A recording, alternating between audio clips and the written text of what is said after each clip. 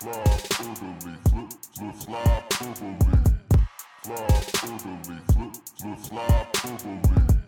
Fly orderly, flip, flip, fly orderly. This is Flyperbole with Steve Jaco and Craig Forsyth.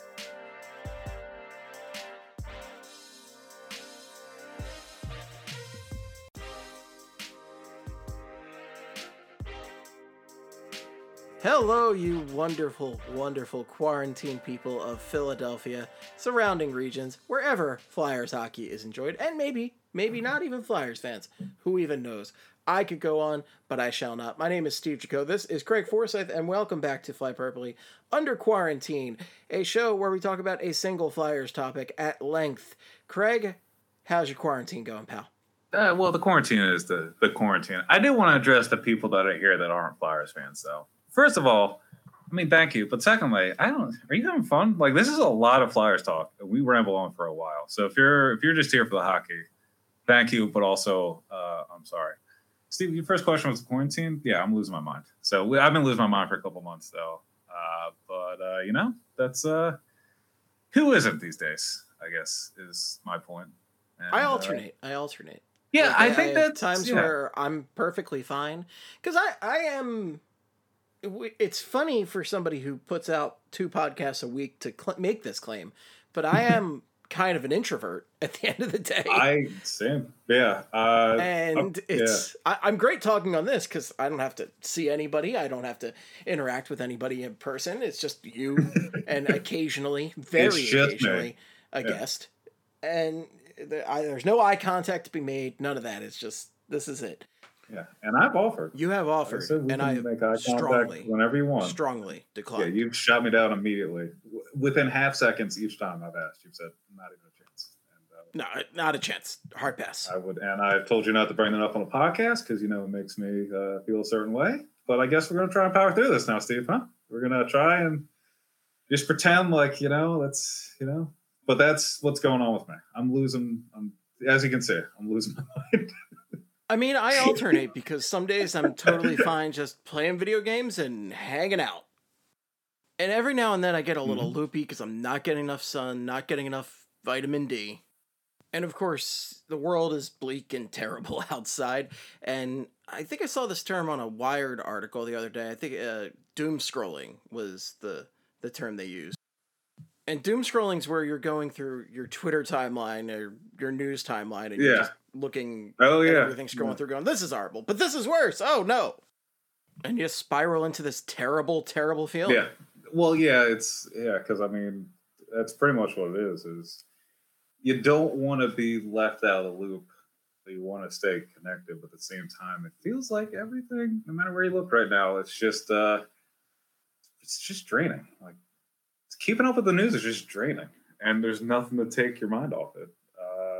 Hopefully I can't even look at my Instagram feed without going into a rage. Like, I'll just be scrolling through, and I'll be going, "Oh, this person's out without a mask and around a lot of people, and they're definitely going to get sick." And it drives me nuts. Yeah, I do get the thing. I will say though, I do have the ups and downs too, and I think that's because there are days where what used to be like a regular day for me before, where I was mainly just writing and podcasting and watching hockey. It's a little different now because it's not live hockey, but like today isn't that far off from what I guess I would normally do. But then most days you're going outside and spending time outside, or like there are things you would go do. It's just tough. Same old thing over and over again. I really, I don't know. We're just all in it together, though. That's the way I'm looking at it. So I know whatever I'm feeling is not the only. I'm not the only person going through it, which I think helps a little bit, and I hope is how people out there are looking at it if they're really up against it right now, which everybody is. So. It is not. Everybody wants to get back to the bar Absolutely. right now. Get back out there, baby. Let's go rip some shots. Everybody just reopen, right? We can go right back out there. I'm thinking, I think we go to the bar, we all do a big group hug, and then we all share a shot. Just one shot glass, we pass it around, and then we just hang out at the bar. Perfect. Absolutely perfect. Let's do it. But this is not the COVID podcast, even though Under Quarantine is in the title. This is the Fly Purpley Under Quarantine podcast show of hockey stuff. Of hockey stuff. The exact title. Which is a great title, very succinct, to the point. Folks, we're doing a little rivalry thing, Rivalry Week on SB Nation, and I swear I won't do this entire thing in Doc Emmerich voice, as tempted as I am. It would be horrible for my vocal cords. I would not be able to speak for a week afterwards. However, real quick, not to cut you off, but I'm going to cut you off. Can you, if I give you random matchups throughout the podcast, could you do them in the, like the cadence of Doc Emmerich on a rivalry night? Like if I give you Blues Coyotes, you just do like, Blues Coyotes, rivalry night. And just do that. Rivalry Week for the Blues and Coyotes, two storied franchises, each of them, with a rivalry that dates back all the way to the year 2000. Sharks, Panthers, the battle for Peter DeBoer next. Like some bullshit like that. You couldn't have picked a less exciting coach there.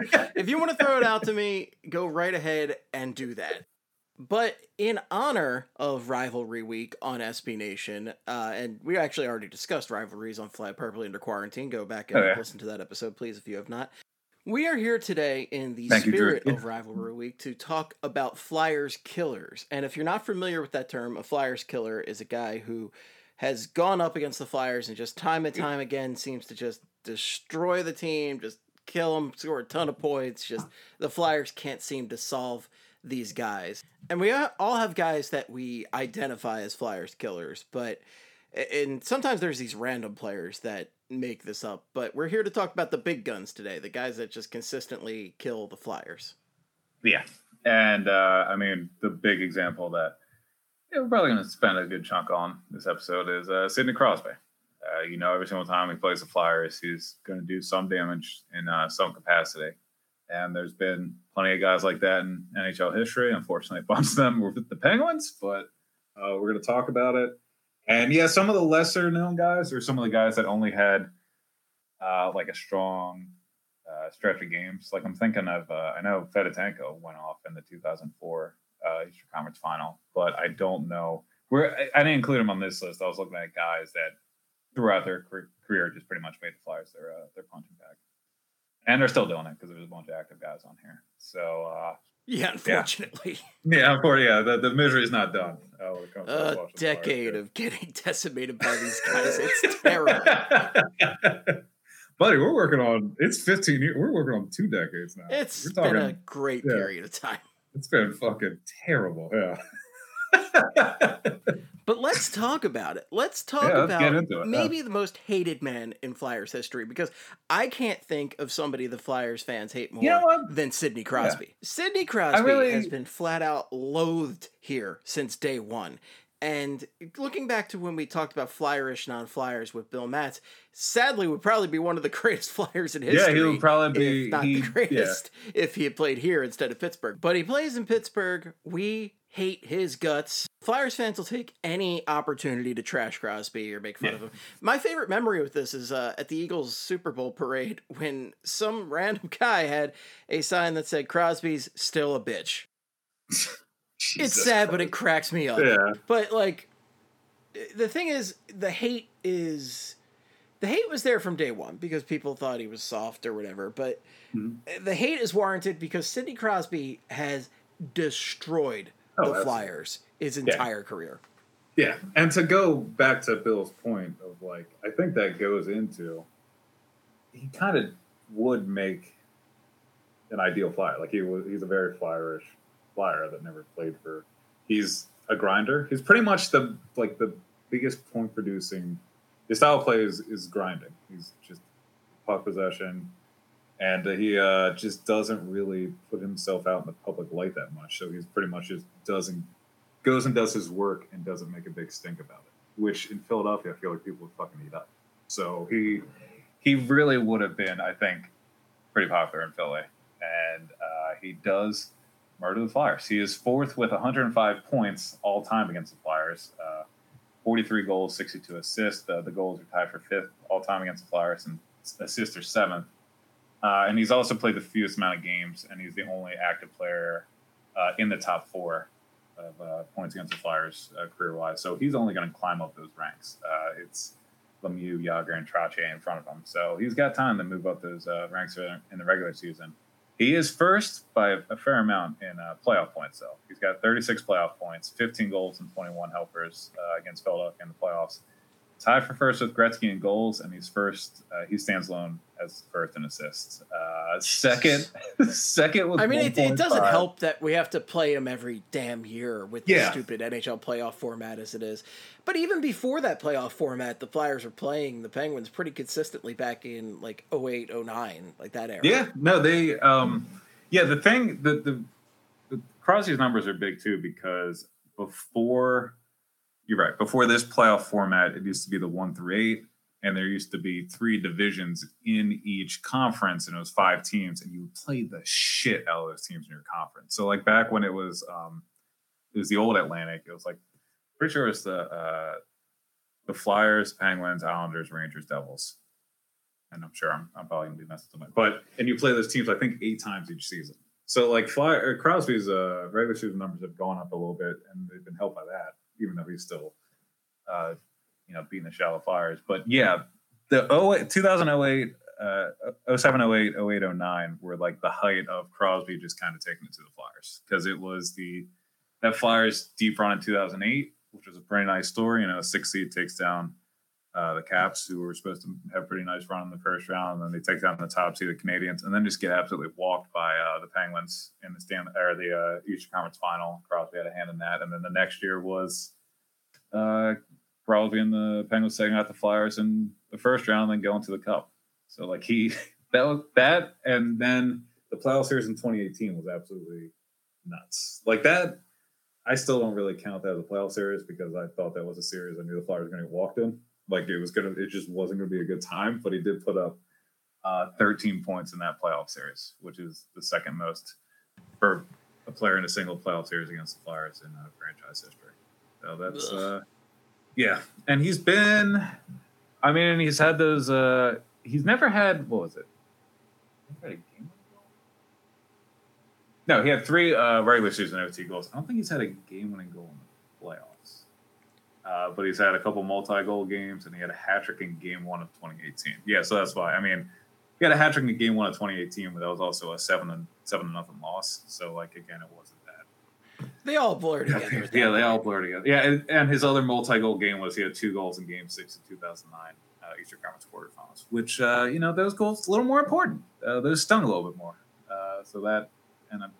It was not cool. Also has 3 regular season OT goals, and one of them was earlier this year, which I'm still not that bummed about it because it was the first game back from the All-Star break, and the Flyers had their best period of the season in that third period, and then they just ended up losing in overtime. So that one wasn't that painful. But his first one, second trip to Philly, it was the Darian. He won in overtime, but it was the Darian Hatcher hit. Do you remember the Darian Hatcher hit, or the clips of it where Crosby had a rush up against Hatcher, went to the zone, and Hatcher just pretty much socked him up high, caught him with a stick up high, and I think knocked out a couple of his teeth. And then Crosby fell to the ice and was laying on Hatcher's stick, and Hatcher just pulls him away, pulls his stick out from underneath of him. It was a huge fucking hit. And it was Crosby's big welcome to Philly moment, and then all he did was score the game winner late in the game. So all he did was just kill the Flyers. Yeah, all he did was start his career. Years upon years after that. It was probably Hatcher's best moment as a Flyer.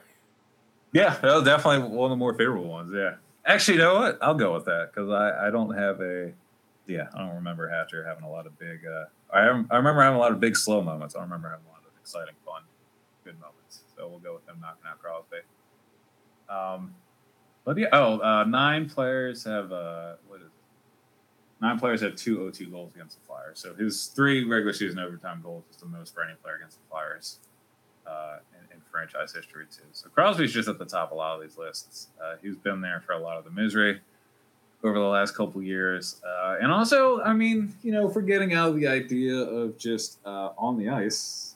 Theoretically, the Crosby's been a real asshole when it comes to the Flyers-Penguins rivalry. He's not exactly helping Flyers fans that way. He's a real Flyers killer in that sense.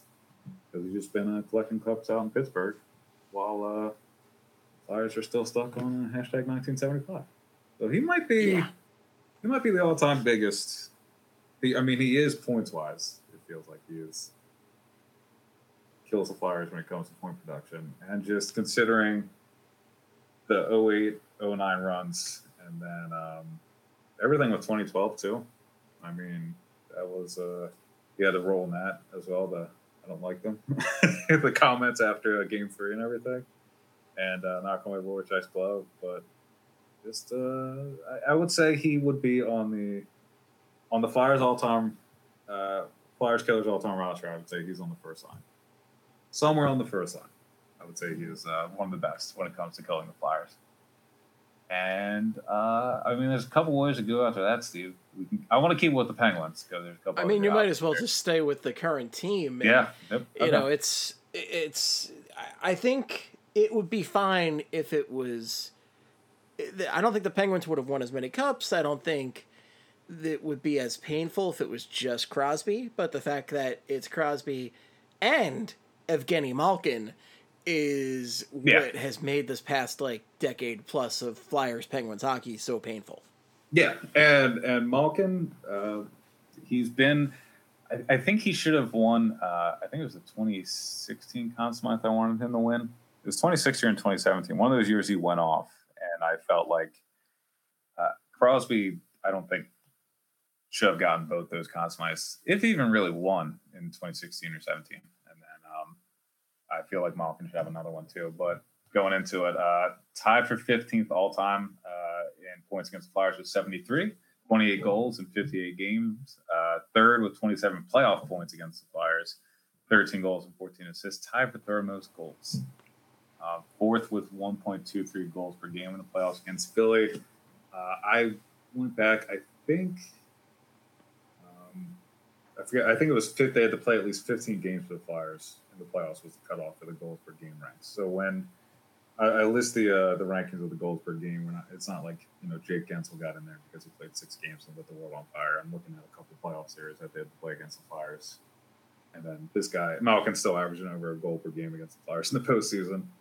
And I remember he was pretty big pain in the ass in 08 and 09 again, as usual. And literally he was just going around trying to he tried to take up Drew's head at one time with a failed punch. Always seems to be going around and trying to actually kill Flyers, it seems like. He took the swing at Michael Raffle. Generally... The sword swing? Yeah, the generally cheap stuff that I guess most other hockey writers forget about, but we get to see all the time because he's not good at being cheap sometimes. Like, he's very bad at hiding it, or he just fucks it up.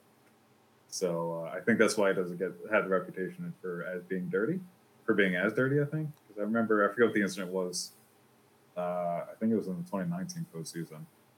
And a bunch of writers naturally were like, oh, he's not, that's not his reputation. And then, Caps and Flyers fans were like, yeah, a little bit. Yeah, that's kind of what he does. A little bit. We got to see him a bunch every year, and he tries to kill guys all the time. Just a little bit. He's just so angry about being the most hideous man in hockey. I mean, if I looked like Sloth from the Goonies, but the problem is this is the ugly jokes are what we use to get by. When the fact of the matter is, he is a great freaking hockey player and destroys the Flyers. Yeah, thank God, I hate that I'm admitting this even. Yeah. Well, I'm just happy, all things considered, we didn't get a hybrid. As Flyers fans, there was no hybrid of a rival. Evgeny Malkin's skill didn't combine with Lundqvist's face. So then the person nobody Lundqvist hasn't won shit ever. So I'm sure he's been painful against the Flyers, and he's been really, really good. But he's not somebody that really causes Flyers fans a lot of pain because he has, he's not a Penguin that's won cups. So if Malkin, you look like Lundqvist, we would have nothing against that player. I might hate him for just being dominate this job. Yeah, it would be he has too much of everything. So I think Malkin had to get that to break even. And guy he did break it even because he's not a good looking guy. He's never gonna hear this. He's fine, and he's a ton of money. That's true. So. He will not. Yeah, he's not. Yeah, so I mean, don't worry about it. He'll be okay. And I also don't think it matters because he again is, lighting the hockey world on fire. Not one of the 100 greatest hockey players ever, though. I do want to point that out, as NHL.com declared years ago. But he is. I mean, why would NHL.com be wrong in their assessment? Yeah, I think that was NHL. I don't fucking care. That list was they were wrong. So that's and then to complete the top line of Penguins, Penguins that were Flyers killers throughout the career. We have Mario Lemieux, and also we're not gonna. I mean, we do have another one on the list here, but he's also a former Flyer. But Lemieux, first all time with 124 points against the Flyers in the regular season, 51 goals and 73 assists in 71 games. So you could just make an entire team of Penguins. Yeah, that's pretty much what it is. Them, yeah, we haven't gotten to Jágr yet, too. So four of their top six are going to be Penguins, which I guess makes sense, but still. Oh, and Trottier, yeah. Sam Zelena's most goals and tied with Trottier and Jágr for most assists against the Flyers.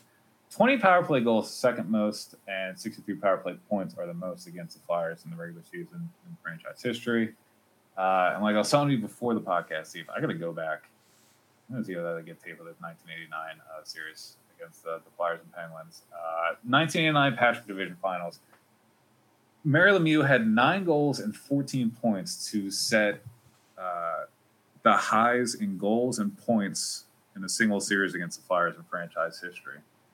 The Penguins, however, lost that series in 7 games, and also Lemieux didn't lead the series in scoring.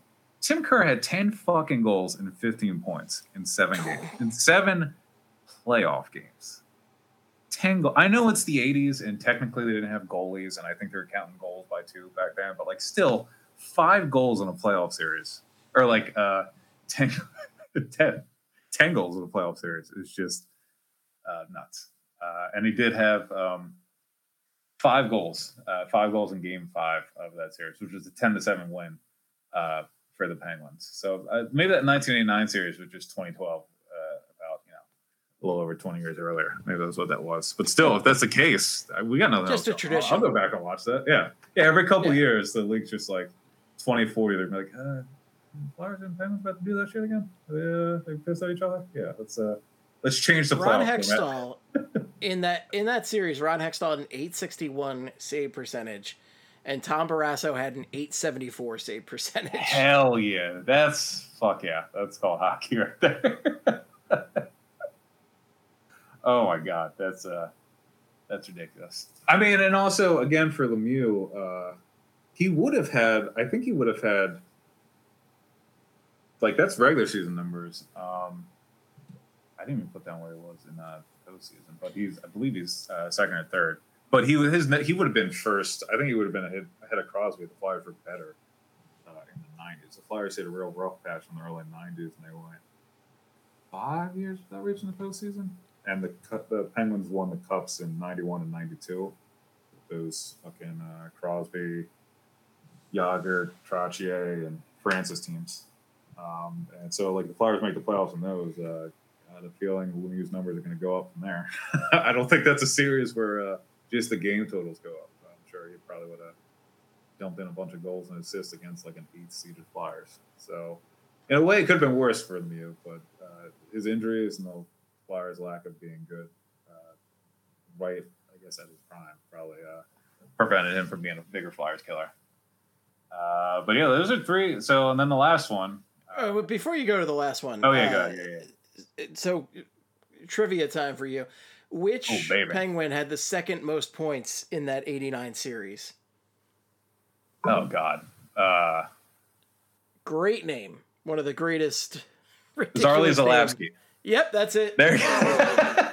Okay. I'm guessing that because I saw that name when I was looking it up, and I was like, I have fucking no idea who else is on that roster. And it was no, Zarley Zalapsky. I've seen Zarley Zalapsky and Valerie Zelebukin. I've seen those names 5 times this week. Oh, Zelebukin. Grade A hockey names that there's no fucking need for you to bring up at all in the last however many years. So I'm a bunch this week. How many Z names do you see in Z last names do you see in life? And then or Zed for our Canadian listeners. I'm gonna write about I'm not gonna say that. I'm gonna write about Harry Zolnarchuk for I'm gonna write about Harry's owner Chuck next. Just get all the Z names out there. The Get 'em all Flying done. Zeds. It's- That's a good line name if we can ever Oh, get that is 3Z last names together. Yeah, which that sounds like a thing that somebody becomes a GM.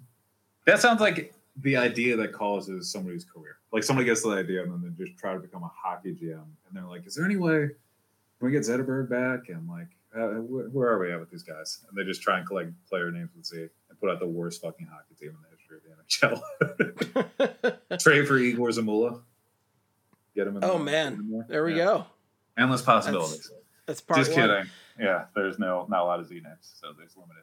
But I think we'd be remiss if we're going to talk about Lemieux being a Flyers killer, but not mention how he got the ultimate sign of respect, though, from Flyers fans when he came back from his battle with cancer and got that standing ovation from Flyers fans, which is such a great moment. And it's basically the opposite of every feeling, every interaction we've ever had with Crosby and Malkin. Like that sign of respect for Lemieux and that battle he fought and coming back like that. That's one of the great Flyers moments. And I just really wanted to mention that since we were talking about Lemieux and his relationship with the Flyers. He absolutely destroyed the Flyers over the years, but we still gave him that respect when it came time. Yeah, no, that is true. And that is something that, people bring up every once in a while, but considering how much Philly gets shit on for being classless and like all disrespectful with their fandom and everything, that is a moment we probably should talk about more and more often. And maybe I should make the center of a return flight. Maybe I think that was '97, wasn't it? Was the end of his career? Was that playoff series in '97? I don't know, but it was. So I thought it was for the playoff. Oh no, never mind. It was for when he just returned. That's what it was. Don't mind me. I'm just talking. Nothing to see here, people. Just quarantine. Nothing to see. Just here. quarantine, very running wild. So. But yeah, I don't. Lemieux. Do you think? Sorry, go ahead. What were you going to ask? I was going to say, do you think? So you just alluded to it, but like, do you think if Crosby and Malkin were to leave the game for a few years and come back after something like that, they would get the same reception? I think they would. I just think I know. I don't even want to entertain that thought. Like, I don't even want to think about it because I feel I don't know. I don't know because people really hate Sidney Crosby here, and I don't even want to speculate about that. Yeah, I think. Yeah, I guess the thing with I guess Lemieux was, like I said earlier, I guess Crosby goals are a lot more like grinding goals, so they're not as. You watch him play, he's scoring incredible goals. Lemieux might be the most skilled player ever. Lemieux's one of the best flat out players I've ever watched. So there might be him and Connor McDavid are just their athleticism and is nuts. Yeah, there's some pretty good company coming up in a moment too for Lemieux in that category. Yeah, in fact, somebody that people have argued if it wasn't for all the health issues that Lemieux would have might have been right up there with this man. Yeah, and so I think they call him the Great One. Oh shit! Oh wait, King Stars. Do you have? Can you give me the doc voice for a King Stars rivalry? Sure. You really caught me off guard there. Okay, well I'll go back. I'll make my point real quick. All right. Well, you make your point, and I'll come up with some fun things to say about the Kings and the Stars. So Lemieux was. It was. I guess when you're watching him play. The thing with Crosby, I feel like with Flyers fans, is they feel like a lot of Crosby's goals that go in are just entirely luck. And believe me, there are some where you're kind of like, wow, must be nice to be the Penguins. But a lot of his stuff, like a lot of redirection goals or like the blue collar goals that he scores, like carrying the puck on his backhand and with a defender draped on his back to the net, or like things that aren't as they're difficult to do, but they're not as eye grabbing as. Like they wouldn't be as jaw dropping as with the stuff that Lemieux would do. And also, I think something that goes into it is, I'm sure Flyers fans probably felt like the Penguins got Lemieux fairly with the draft. Where I think Crosby, it still kind of feels like the league wanted Pittsburgh to get Crosby that year. So there might be some kind of form of resentment with that. I don't know, but I think when it came down to it, I think Philly fans would do the right thing. I don't know. That's just my general opinion. Well, you're welcome to think about that. I don't even want to think about such a scenario. I don't want to. Yeah, because there are a lot of assumptions. We're jumping to the conclusion that one of these guys gets severely sick, and then we're hoping that the city wouldn't prove us wrong. But I don't know. I'm trusting Flyers fans. Got that preview lined up? The weather in these cities are. Wait. The weather in both of these cities is extremely hot, but not as hot as the rivalry between the Los Angeles Kings and the Dallas Stars. All right, so that was good. I'll give you an A for that one. A+. Thank you very much. How but, obscure that topic was. Yeah. We go from talking about one of the greatest players in NHL history, Mario Lemieux, to talking about the greatest player in NHL history in Wayne Gretzky, who the Flyers had the misfortune of facing twice in the 1980s for the Stanley Cup final. Like, how unbelievable is it that the Flyers had to face arguably the greatest team in NHL history twice for the Stanley Cup? Yeah. So let's go through, I'll run through his numbers real quick. Second in playoff points against the Flyers with 34, 15 goals and 19 assists, tied with Crosby for most amount of goals, and second in assists in the postseason. First with that goals per game average against the Flyers in the postseason with 1.7. He has 2 of the 8. So in the postseason, 11 times over the years, 8 times over the years, a player has posted 11 points or more in a single postseason series against the Flyers. Gretzky has 2 of them, and they're 11-point series. And like you just said, Steve, they both came in the fucking Stanley Cup. So Gretzky's out there posting 11-point series in the 1985 Stanley Cup final, in the 1987 Stanley Cup final. He had 7 goals in the 1985 Stanley Cup final. It's the second most goals in a single series against Philadelphia, behind the Muse series where the Penguins lost. So the most amount of goals for a team where they beat the Flyers was 1985 Stanley Cup final for Wayne Gretzky. And I said this to you too before the show, but it's really hard to argue that the 2 best seasons in franchise history were in 74 and 75 because of the Cups. But God, that Oilers dynasty was so ridiculous in the 80s.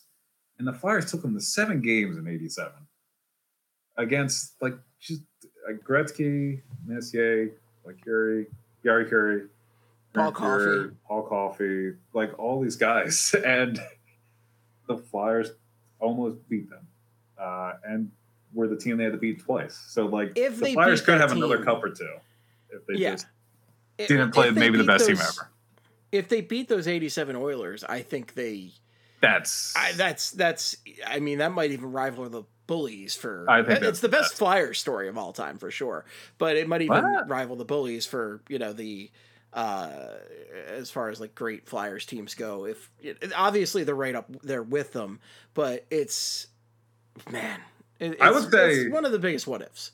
Yeah, I like the 87 team if they won. I don't think there'd be any. I think an argument can be made that the 86-87 team was the best team ever because I went back on doing the goal series and I wrote about the J.J. Daigneault goal. I think that the Flyers had more points in the regular season than the Oilers that year. So that team was just good. And if they didn't, I think if Tim Kerr was healthy. Yeah, if Tim Kerr was healthy, yeah. And the only other that's what it comes down to, right? If Tim Kerr was healthy, because they really did everything they could. I think story-wise, it would be up there. I think the 1 year they didn't win, that would have been the story that would ever take the 2 cups would have been 2010. I think if they finished the job in 2010, that's a surreal story. You go that's an unbelievable 29th story. in the league in the middle of the season, must-win games down the stretch at the end of the season, win the shootout, and then the rest. Goalie comes in off the street. Yeah, so much stuff, and that comeback again. There's so many layers of that comeback where it makes me. It's not the most. In terms of importance, it wasn't the greatest comeback from being down 0-3 in a series. But when you look at the obstacle the Flyers overcame, I think there's a case to be made that that might be the greatest comeback just in terms of the hill they had to climb. Jeff Carter got hurt in the middle of that series. They had to switch starting goalies in the middle of that series. The Bruins were a house team in the regular season going into the playoffs, and the Flyers placed them in the second round. And just everything. But Gretzky. Let's get back to Gretzky. Gas scored a lot of goals against the Flyers. He's all right. Yeah, he just killed the Flyers in the 80s. And this is like, this is a guy who's remembered as a Flyers hater just based on a few playoff series. Like, he very rarely was playing the Flyers regularly in the regular season because he didn't join the Rangers until late in his career, and that was a pretty brief stint, only a couple seasons. Yeah, like and that would have only been for 97. No, it would have been for 97 because I don't think he was there in 95. No, I'm blanking. But I mean, still, he just terrorized the Flyers and the Cups, which unfortunately is the only time it really mattered. But he, big reason why the Flyers don't have a third or fourth Cup is because of those teams, and obviously those teams were A lot of Wayne Gretzky. It's hard to argue that. Gretzky, by the way, 3 seasons with the New York Rangers, 96, 97, 97, 98, and 98, 99. Yeah, so he was there for that. Where he still put up 62 points at the age of 38 in 70 games. In that NHL. Let's watch 4 overtimes for a goal type of hockey. I actually did not even realize that he was still putting up that many points. That's ridiculous. Yeah, it's kind of, 97 points in 96, 97, 90 points in 97, 98, and then 62 in 98, 99. 7 points in 96, 97. That's kind of nuts. I didn't even realize that either. That is really, that's something. Yeah. I do think, too, because since we were talking about him, I don't know how often we want to get in this discussion on a regular Flyperbole podcast, but I do think a case can be made that if Lemieux was healthy, he could have been the best of all time. Because I do think he is. It's tough to I think he's more athletic than Gretzky. I think the things Lemieux did out there, I was just more. I just didn't understand how he did. Lemieux just had a ton of wow plays. Gretzky was the biggest. Oh wow! Anticipation. Oh wow! Gretzky was amazing because he was sifting through defenses. You could tell he could see 2 or 3 plays ahead. But Lemieux was, Lemieux just had the oh wow factor when it came to some plays he put out there. Not that Gretzky didn't, you know what the fuck I'm saying. But it'd be more of a topic of discussion. Gretzky was just a machine, whereas Lemieux would he had the stick handling stuff. Again, it's it's kind of like McDavid and Crosby. Because Crosby doesn't really wow you that much, but he does so many little things right and just is amazing. Whereas McDavid's the one who really got those amazing jaw-dropping plays consistently. Yeah. No, yeah. That is very true. I think that's an apt comparison, yeah. I was going to say, too, since we're bringing up Crosby again, too, I remembered in 2018 Game 2, he did fuck up a bunch of plays to help the Flyers win. So I wanted to bring that up since we're talking about him killing the Flyers. But he missed on a breakaway in the second period, and then late in the second period, he was set up for a dunk at the side of the net and whipped on it. And then the Flyers took over in the third period. So it's not all pain and misery, but, that was the second game in a series the Flyers ultimately lost and took some beatings in that series as well. That 2018 series was fucking brutal. It was, the Flyers had 2 different 5-goal losses in that series, and they had to go to 6 games. I'll never understand it, but. Another, going back to the Penguins, though, and I'm going to go here next to Steven Jaromir Jagr, who we did not talk about yet. Second all-time with 120 points in 101 games against the Flyers during the regular season. 47 goals to second all-time and 73 assists is tied for first. First with 81 even-strength points against Philly during the regular season of his career, and he's tied for second with 2 regular season OT goals. One came with the Penguins in December of 92, and then another one came with the Rangers in February of 2006. But this is another one again. If he was on the Caps or Rangers when they were if the Caps and Rangers were more competitive when he was actually on those teams, and if the Flyers were better in the early 90s, I think he'd be even higher up on this list. But the timing really, I guess, didn't line up that much. Although again, I think they played he was part of the 97. He was there too, but still. And I mean, Jagr still put up monster numbers on those teams. Oh yeah, he still did. Absolutely. The team around him wasn't that good. Jagr was such a pain in the ass. He sucked to play against, and I was not excited when he disappeared Well, I was excited when he initially disappeared to the KHL, and when he came back to the NHL, I was not excited he's coming back to the Flyers because it was just like, he's old. What's he gonna? And I also just resented him from killing the Flyers in the late '90s. He just was. He was such a pain in the ass to play against. The only guy on the Flyers that could shut him down was Chris friggin' Therien. It still doesn't make sense. And I was not excited, but he actually ended up having such a great, memorable season. We talked about him on Short-Term Flyers as one of the great short-term Flyers. Yeah. And I hated him in the late 90s. I hated this guy. Well, you always talk about, his look definitely played into it. Because, you mentioned a couple times in the past couple of weeks about... The long flowing mullet definitely played a factor. But honestly, as much, and I think other people resented the look more. I mean, they played, again, this is something that is like really a dated, not funny thing now, but was, funny to stupid people like me, teenage me in the late 90s that played Dude Looks Like a Lady when they played against Jágr.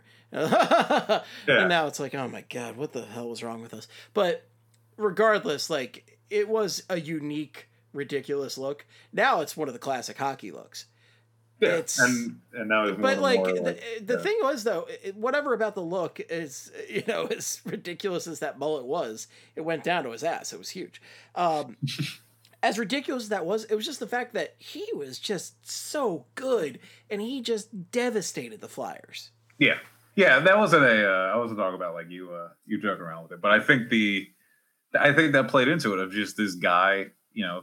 People think the hair makes him, look like a wuss or whatever, and then he's going out there on the ice and he's just putting his ass in the players or working around people. Like that would probably piss everybody off. And if he's racking up points, this was also very much the period of time where the Flyers were not drafting really European players and staying away from like Russian/European players, that kind of stuff. Yeah. Like you're going with players like Mike Ricci instead of a player like Jaromir Jágr. Per se. I mean, they were, they were big. That's still one of the great gaffes in Flyers history. Great's a strong. That's that word's over interpretation. I think great gaffes. That's actually our next Fly Purpley Under Quarantine. Is great gaffes. The great Gaffsby. Oh my God! But regardless, it's just. Oh my God! Hold on. Who would be the great Gaffsby in Flyers history?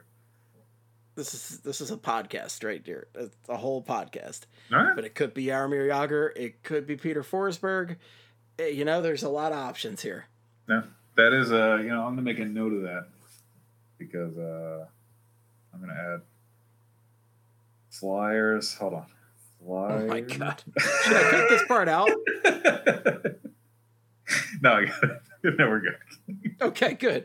So, but the thing is, Jágr is a pain in the ass.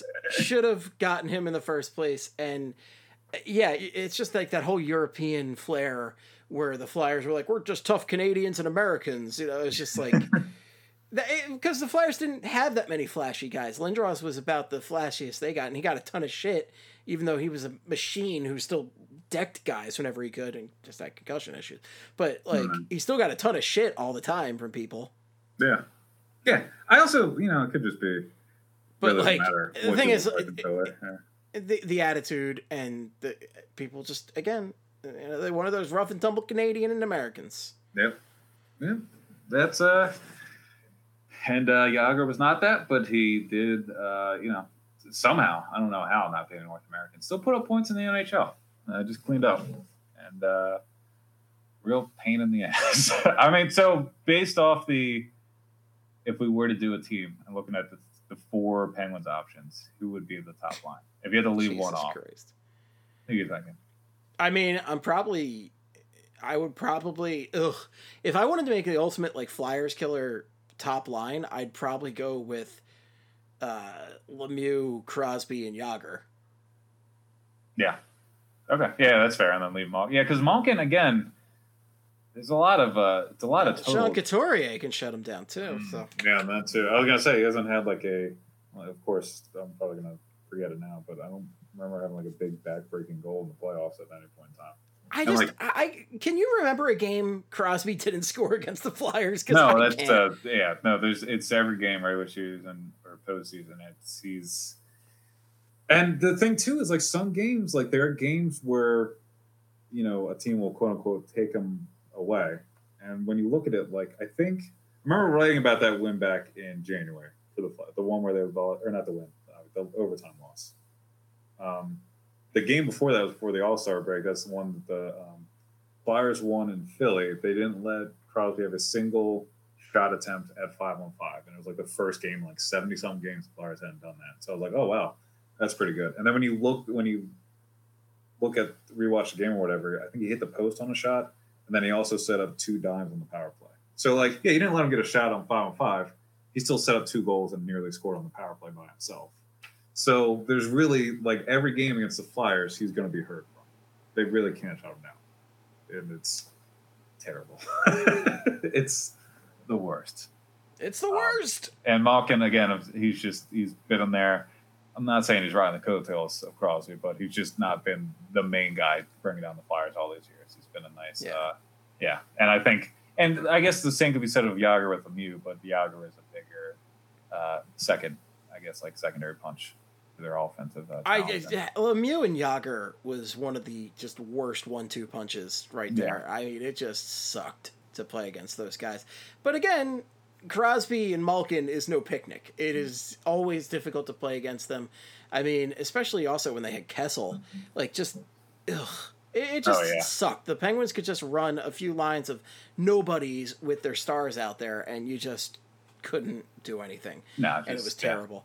Yeah. And the Penguins ultimately are the biggest pain in the... Like, the fact that I didn't put Wayne Gretzky on that top line is crazy. That's definitely insane. Yeah. You could make an amazing top line with most of these guys. And the thing is, you have a ton of forwards listed here. I have a ton of forwards, right? I'd like to buzz through the rest of the forwards, but let's do it. Yeah. The fact that that's just the tip of the iceberg as far as that goes. But the fact is, the Penguins have really just this rivalry has not been great for a while. Like it's a great rivalry, but it's really bad to us. Yeah, it's been like, I mean, if you think of the last 4 playoff series against the Penguins, Flyers have been underdogs in every single one. They had an amazing opening round series against them in 2012 and won that. But there was still, that year, people were penciling in the Penguins in the Stanley Cup final. So, like, that was nice that they overcame that. But they were not favorites in that one. Obviously, weren't favorites in, like, 2008. 2009 wasn't much better. And then 2018, I didn't get the Flyers. I didn't think the Flyers had any chance coming out. So, it's been a minute since there's been a truly, like, competitive, this is level footing kind of series going on. Between the Flyers. It's just been kind of waiting for the Penguins to start chalking them. We're not going to have goals against the Flyers here. And to your point, too, about rattling through the sports here, I put together, I thought we were going to put together teams. I just went through and rattled off some of like the best players, tried to put together like the best 12 forwards. Some of these guys played in the 80s and 70s. I'm not going to be able to rattle off that much about them, but I got the baseline stats. So like Daryl Sittler was a guy I put on here as a Flyers killer. Had a 5-goal game in Toronto's 8-5 win. Game 6 of the 1976 quarterfinals. One of 2 5-goal games, playoff games against the Flyers in history. He was the other one.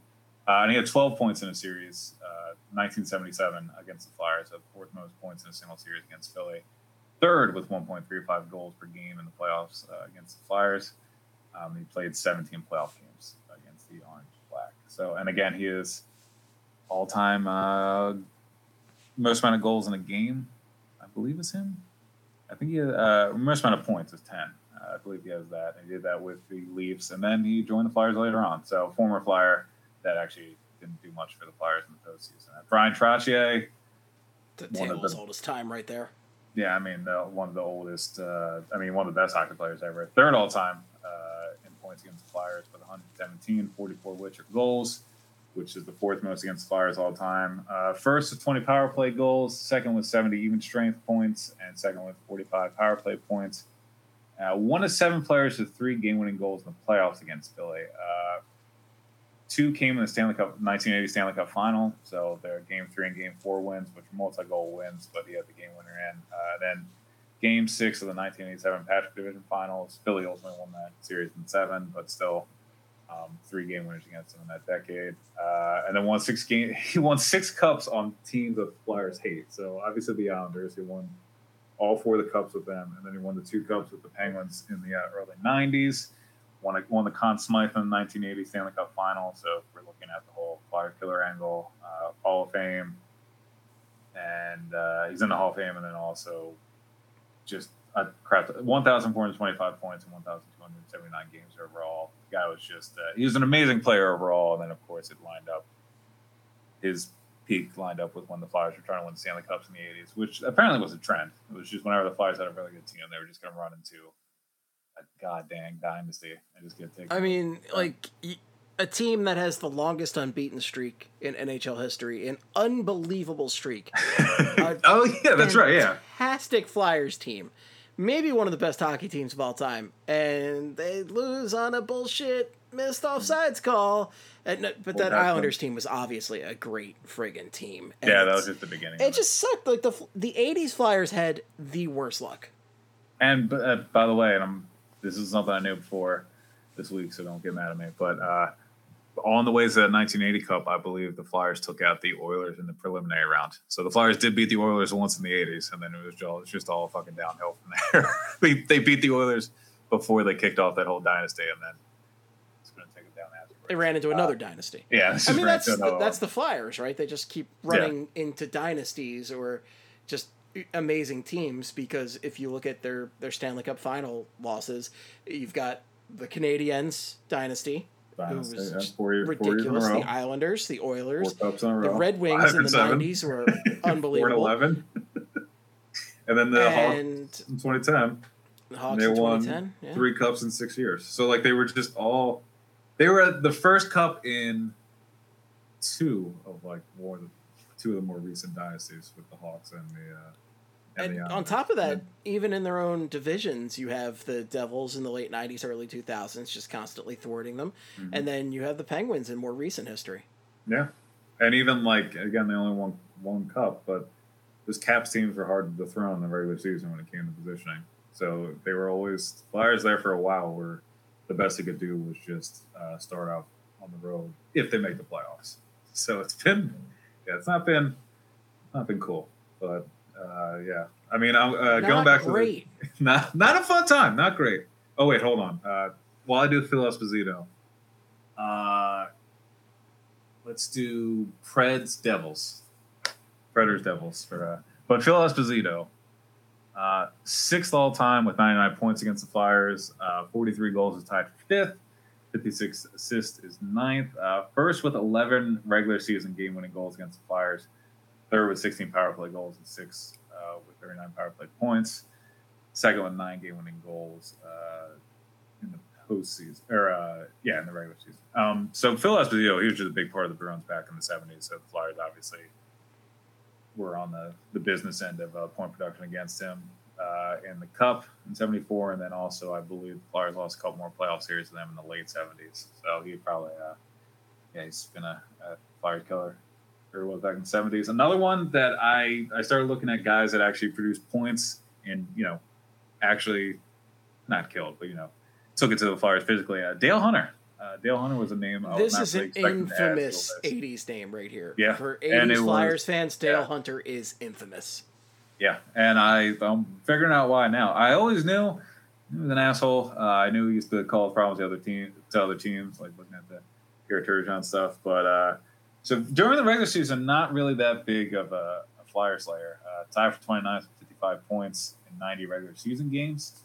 Tied for 10th with 21 playoff points, though. 11 goals, 10 assists in 24 games. 11 goals is tied for 7th all time. On top of that, he's one of 2 players with Rick Milton who have 2 overtime goals against the Flyers in the postseason. One of them was a Game 4 win in the 1981 preliminary round when he was with Quebec Nordiques. Flyers ultimately won that series 3-2. The other one was the 1988 Patrick Division Finals, where he scored the 5th goal for the Caps in a Game 7 win. So he scored the Game 7 overtime winner against them in 1988.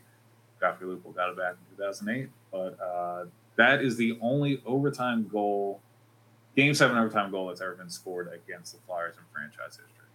So I think that distinction alone, scoring the goal where the Flyers scored themselves, they have life again. They're in the next round, or they're just going home. I think that kind of, if we're doing a podcast about Flyers killers, I think that fits in pretty nicely. Yeah. He's also first with 297 PIMs in the regular season against the Flyers, first with 145 penalty minutes in the postseason against the Flyers. 145 penalty minutes in how many games? 24 games. In the playoffs. What are you doing? Like, what? Anyway. Ty Domi is second. Ty Domi is second with 238 in 46 games. No surprise there. I'll go back and look it up. He only had 4 goals total. So, like, also not surprising. I know. It's just like, still, 5 players in history have had 200 PIMs against the Flyers.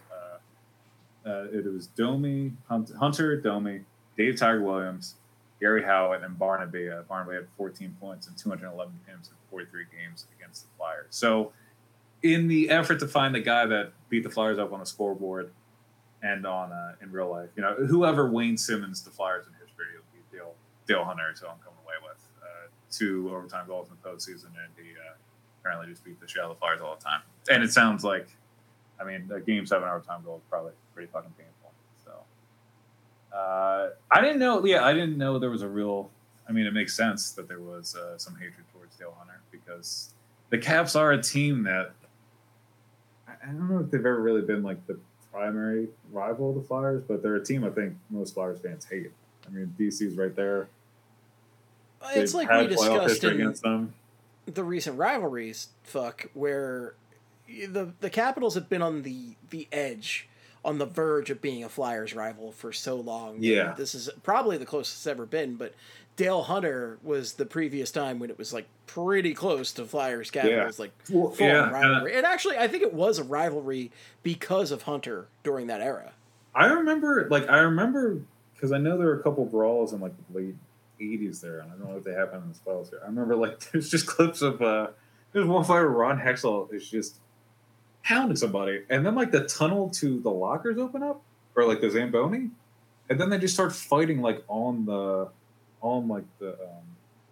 Zamboni layout, or what the what I'm saying it's the old joke. I went to a fight and a hockey game broke out. Yeah, it was just the craziest. It was one of the craziest fights ever.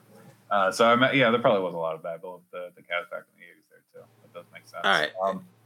Before we finish off the forwards, I do have your jersey. Oh hell yeah! Ready. Yeah, go. It's rivalry night, and tonight Smashville heads to the land where your car gets smashed as it's broken into. Newark, New Jersey. The Nashville Predators take on the New Jersey Devils. I'm Doc Emmerich. That's pretty. I'm not giving you a lot of time, but I'll give you random teams. I like this. I gotta think of. You think of the next one. The next guy you have on your list here is somebody we were just talking about having been inducted, or is going to be inducted in the Hockey Hall of Fame, Marian Hossa. And you think of him with the Blackhawks, and you think of his recent Cup success and everything, and also his allergic end to his career and everything, but you forget that he was a giant pain in the Flyers' ass before he was with the Chicago Blackhawks. Yeah, before he started getting the sniffles because he was put on his jersey and everything, he was just always there. That's a take. Well, he's fine. I know. But he was there. He was just a guy that was always there when the Flyers were going through something painful in the postseason. So we'll start with 2003 Eastern Conference semifinals against the Senators. Flyers lost in 5 games to the Senators. 2002 was the series they only scored 2 goals in. Next year they take on the Senators again. Ottawa won the series 4-2. Post had 8 points, 2 goals and 6 helpers in that series. 3 points in Ottawa's Game 1 win, and 2 points in their 3-2 overtime win in Game 3. And then they also had a pair of helpers in their Game 5, 5-2 win. So put up a lot of points in that series to hurt the Flyers. Then he goes to the Penguins, who the Flyers play. He didn't go to the Penguins, but next time he plays the Flyers in the playoffs, he was with the Penguins in 2008, led the Penguins in scoring for that 5-game series where the Flyers got knocked out. 2 assists in Game 1, a goal in Game 2, 2 goals including the game winner in Game 3, and then 4 points in the Flyers' very fun Game 6 knockout. a Game 5 knockout. And then, like you said, they went on to lose the Stanley Cup. So he loses the Stanley Cup then, gets traded to the Red Wings, loses in 2009 with them. And then he goes to the Hawks and wins a cup with them against the Flyers. Only had 4 points. Only had 4 points in that series. But his lone goal in the series was the first goal in Game 2, which was a 2-1 win for the Hawks. So still a pretty pivotal goal because he scored the first goal in that game, and then Eager scored 10 seconds later because Eager realized he was playing the Flyers, and then Gagne was only able to get one back. So yeah, he's not somebody I think Flyers fans hate, but he has been killing the Flyers, or he did kill the Flyers there for a little bit of time, quietly. Never the main guy that drew the attention of our fan base, I guess, but he was there kind of pushing the buttons to make sure the Flyers weren't enjoying themselves. Is what it feels like. So him, and then did you have another one lined up? I didn't have another one lined Oh, up. okay, no, okay. I was Patrick, Elias, and Ovechkin. These two weekends. What, am I supposed to be brainstorming the teams now too? Oh no, I was waiting for the I mean, hey, you're running the show, but I mean, Yeah. the next guy we're talking about is just to get into it. I mean, we talked about those Devils teams that killed the Flyers, and this guy was a pivotal part of them, and this is the more effective player of the two big forwards from those Jersey teams, Patrick Elias. Mm-hmm. Yeah, I would say so. Holik was also up there, and he was the Malkin of that duo, where it's nothing good to look at. But yeah, I just hated that guy. I just really Bobby Holik is one of those guys that I just will always hate my entire life, and there's never I'm sure he's a fun guy. Avert your eyes, children. But he is just say again, Bobby Holik. If he was given a Henrik Lundqvist look, I don't know. But Elias 10th with 84 points in 86 games against the Flyers in the regular season, tied for 8th in goals. Tied for 19th with 17 playoff points. He did, however, he's been there for pretty painful shit. Tied for 3rd with 7 regular season game-winning goals against Philly, 2 playoff game-winning goals against Philly. Game 3, the 2004 Eastern Conference quarterfinals. The Devils only win in that series, the last Flyers-Devils series, while the Devils were still kind of relevant. And then the other one was Game 7 of the 2000 Eastern Conference Finals. So I think Patrick Elias might be case to be on this team is probably based off that series alone. He scored 2 goals in that Game 7 win, the one where Lindros had his Flyers career end. And he scored the game-winning goal with 2:32 left. And it was a 2-1 win. So he was the only guy that scored in that game for the Flyers. And that series, outside of 2010, that loss in 2000 might be the most painful playoff series loss I've seen for the Flyers in my life. I think that was the toughest undoubtedly one to go through. Just everything with they had it. They were going to the Cup. Oh, they had it. They were there. They were going to the Cup final. I had it all written down. I was ready. I was pumped, and just God, what a gut punch! I mean, honestly, even Tampa Bay, that was a Flyers team. That was the older team. They were, just fighting for their lives in that series for a lot of it because Tampa Bay was so fast and younger. But that 2000 series, it felt like, oh man, this is a team of destiny. This is the better team. We're finally going to get up over the Devils, and then the ultimate gut punch. I think that's one of the most devastating Flyer series in my life. I mean, I was talking to a guy at a game a few months ago where he basically said he stopped watching hockey after that series because it was so devastating. It was just demoralizing. It was just I can still remember watching that hit at my house, back in Maryland with my dad and Ian, and just it was a real quiet game to watch. That was not a fun, just fucking terrible. But yeah, that was those Devils, and that was Patrick Elias. I'm trying to think of, but also 2000 was that 3-1 series lead made me very uneasy about 2010 because I remember when the Flyers were closed out in 2010 in Game 5, Giannis scored a minute in. I was just oh fuck, here we go. They're gonna do it again. It feels like another time when they should just be in the final. They're gonna figure out a way to just kind of, blow it off. But and then the last guy I have on here, Not doesn't really rack up points in the regular season against the Flyers, although it's not really far down the list. Still 30 of 59 points. Alex Ovechkin. But it feels like he scores a goal every time he plays the Flyers. Like, Yeah. Hey, you somebody see who- him with the yeah. puck, and you're expecting him to score. Like you never don't. Like he takes a slap shot on the power play. I am shocked when it doesn't go in. Yeah. No, it's very true. And, considering how effective he was on the power play and how ineffective the Flyers PK was for years, like, yeah, it hasn't been fun. But his 34 goals are tied for 10th most all-time against the Flyers in the regular season. 4 regular season game-winning goals, but 24 players have 5 or more in the regular season. I think his case for being a Flyers killer comes for the 2008 series. So he has 3 playoff game-winning goals against the Flyers in playoff history. One of them, he had the 3rd goal in the Flyers' infamous 6-1 bracelet loss in 2016. So not exactly the most pivotal goal. But Game 1 was a 1-goal game. He stole the puck from Lassie Kukkonen and dunked it. And then Game 6 in 2008 was Flyers were up 3-2 in the series. He scored both the goals in the 3rd period to force a Game 7. And then he scored in Game 7, I believe. So he, 2008 was a lot of that was him at his peak. He had 65 goals in 07, 08. I remember each time he carried the puck up the ice for a rush, I was like, this is going in the back of the net. And I know he's still Ovechkin. He's still doing Ovechkin-like things, but I think if the Flyers had run into the Caps in 09, 2010, 2011, I think Ovechkin would have had his moments of pain against the Flyers in the playoffs. Like he would have inflicted some kind of overtime goal or some shit. So I think the Flyers in a way got a little bit lucky. They didn't really hit that sweet spot of those Caps teams later on. But and also he had the hit on Couturier in 2016. In 2016, he didn't really take over the game or take over the series, I guess. He did put up points, but he wasn't I think his biggest impact on that series in 2016 was the hit on Couturier in Game 1 that knocked him out, and then Couturier was out for the rest of the series. So, you're talking about the Flyers in a playoff series without Couturier, you're looking at a completely different team. So Ovechkin, did a lot of killing the Flyers 2008, and then also in 2016, at least physically.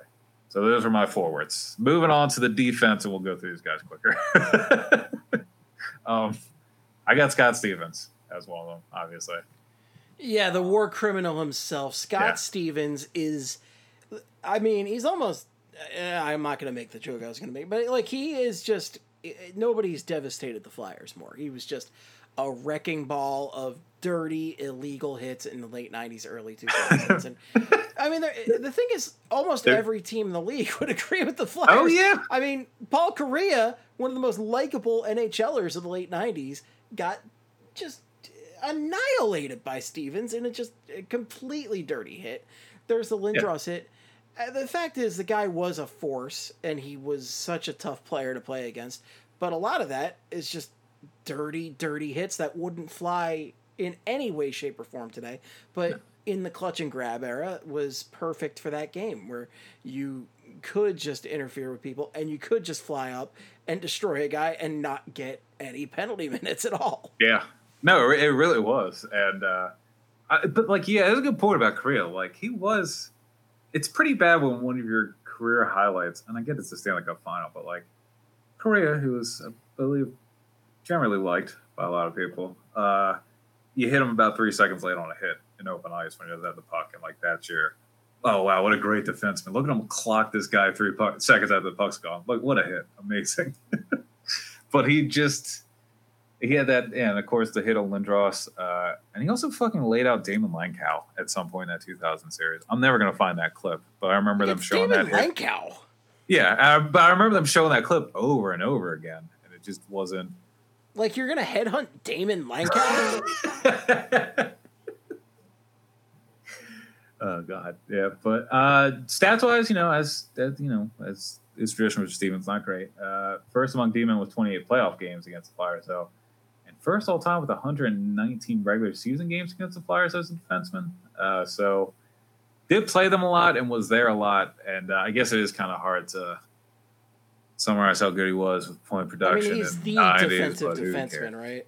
Yeah, exactly. It's kind of hard to illustrate his impact because there wasn't using points in the 90s for defensemen if you're a stay-at-home guy really isn't, I guess, the best way to go about that. But he did his fucking damage. I want to say when it comes to defensemen, he's got to be number one because these other names I put here are a lot about totals and playoff moments. But well, I mean, actually, talk about the last guy I added. I did add Chris Chelios because not really because he killed the Flyers per se.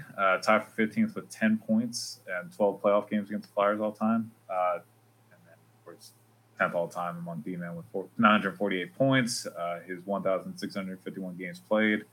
His first among defensemen and 7th all time. But his Chelios was just his work in the 1989 series against the Flyers, Prince of Wales conference final. During a trip to the 89 Cup, took out Brian Propp with an illegal elbow in Game 1, and then scored the game-winning goal in Game 6 of a 4-2 win, which eliminated the Flyers, and which is when Hextall charged after him and started punching him through his block route. So Chris Chelios, great Ron Hextall violent moments. Yeah. Like, yeah. If this is one of those that I always recommend to people about just how crazy Ron Hextall was and 80s hockey was, because just knowing Ron Hextall, the GM, you'd never know what an insane hockey player he was. Seeing him fly at Chris Chelios, like he dove at him blocker first. Yeah. It's ridiculous, and to see, because when you talk about 80s hockey, you talk about just picking up for your teammate, stepping in when you have to, and that's the ultimate in that. You never see goalies do that, and that's just it's such a great moment. I mean, it's absurd. It's like sports that shouldn't happen, but hey, man, I'm here for it. Yeah, I mean, it is. It's not the only time a Flyers goalie is. It's been a big moment in Flyers history when a goalie just charges at an opponent. It kind of seems like a thing that happens routinely with the Flyers in history, but that was probably the most notable one. It's either that, or him and Potvin, or him or Holtby and Emery. But I think, him just tackling Chelios and giving him the what for. I think that's what everybody was feeling at the time, and it was, that was the only playoff series where he pretty much impacted the Flyers. But I think taking out Brian Propp with a pretty shitty hit in Game 1 and then closing out the series, I think that earns the distinction of the Flyers killer. That's definitely an infamous moment in Flyers playoff history. Oh yeah. Some other ones I put Dennis Potvin here. Highest scoring D-man and 9th most points against Philly with 87 in 90 games in the regular season of his career. Tied for 10th all time with 21 points in 24 playoff games against Philly. As a defenseman, he had 5 game-winning goals, 3 in the regular season, 2 in the postseason against Philly. Had the overtime goal in Game 1 of the 1980 Stanley Cup Final and the game winner in the Islanders' Game 4 win of the 1985 Patrick Division Finals. Philly won that series in 5, so it gave him the only one. But still, overtime goal in the 1980 Stanley Cup Final, which that whole series collectively was not one of the best memories ever for the Flyers. But he was just the best defenseman on those Islanders teams in the early 80s, and just pretty much dominated the Flyers throughout his entire career. And he is one of the best defensemen ever. 1,052 points in 1,060 games. First among D-men all time, 7th in points, 5th in goals, 10th in assists, and in the Hockey Hall of Fame, he's got 3 Norris trophies.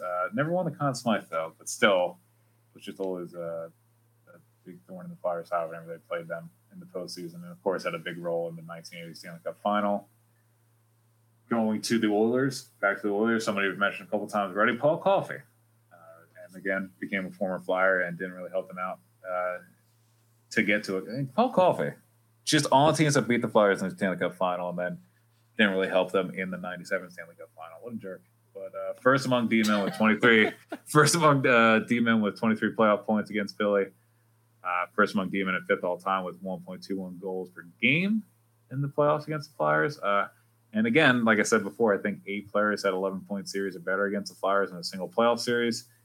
He had 11 points in the 1985 Stanley Cup Final, which is the most for a D-man in a single series against the Flyers. And again, if you're talking... Paul Coffey, one of the great offensive defensemen in NHL history. Amazing. And pretty okay Flyer, but like great Oiler, great Penguin. God damn it. I was going to say, and again, if we're looking at the whole argument of Flyers killer, I mean, he did have some fuck-ups in that 97 Cup Final. I was looking at... going through the the goal articles again, I was looking at the box scores of that cup final, and I think he took 2 stick infractions in the first 7 minutes of Game 5. We're talking about power plays in 1997, and Coffey's handing the Red Wings 2 of them like the first 8 minutes of the game. And I feel I was just like, well, that couldn't have been good. Like that's not something that Terry Martin was too pumped about. But anyway, Larry Robinson was another one I threw out there, and we'll talk about him. He has a case for being one of the biggest Flyers killers just in general. But 10 points in 1987. It's the second most points for a D-man in a single series against Philly. 9th all-time among D-men with 958 points just in general. Won 6 cups. One in 1973. The entire Canadiens dynasty from 76 to 79, and then also won with the Canadiens in 86. 2 Norris trophies in 77 and 80. Won the Conn Smythe in 78. Why is a Flyers killer, though? Flyers did make it to 3 Stanley Cups before. 3 straight Stanley Cups before. 74, 75, 76. They were not able to repeat because the Canadiens swept them. A lot of that being Larry Robinson. Game 2 of the Stanley Cup final, absolutely annihilated Gary Dornhoefer, and that is something that is regarded as like one of the biggest hits apparently in Canadiens history. I remember them talking about it. I think they talked about it, or Robinson's like presence on that blue line in the Broad Street Bullies documentary, and then he took it to him physically and had the overtime goal in Game 2 of the 1973 semifinal against Philly. Series the Canadiens won in 5. That came after the Flyers won their first playoff series ever against the North Stars. But overtime goal in the playoffs, and also the physical presence and being one of the most important players on those Canadian teams that helped eliminate the Flyers in the 70s. I put him up there. I don't know if you have any. Larry Robinson was an older player, so I don't know if you have any. Yeah, I don't know too much about Larry Robinson outside of his reputation. And the next year, though. Yeah. Oh, wait, yeah, go ahead. Well, I was going to say, just looking over this list, I'm a little surprised, given the Penguins we've talked about, that Chris Letang didn't make his way into the defenseman. But I guess Chris Letang just hasn't killed the Flyers nearly on the level of a Crosby or a Malkin.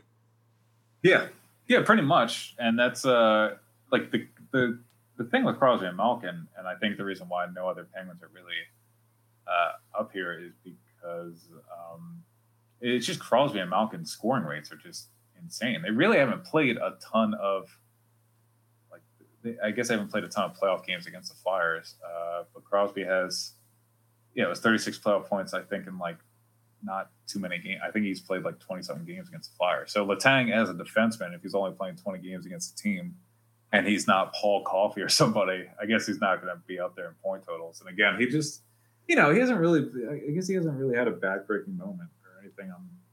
Probably did in like 08 or 09 or something. I forget about. But like 2010, all I remember him doing was beating the crap out of Timonen, and obviously not playing defense because that series was nuts.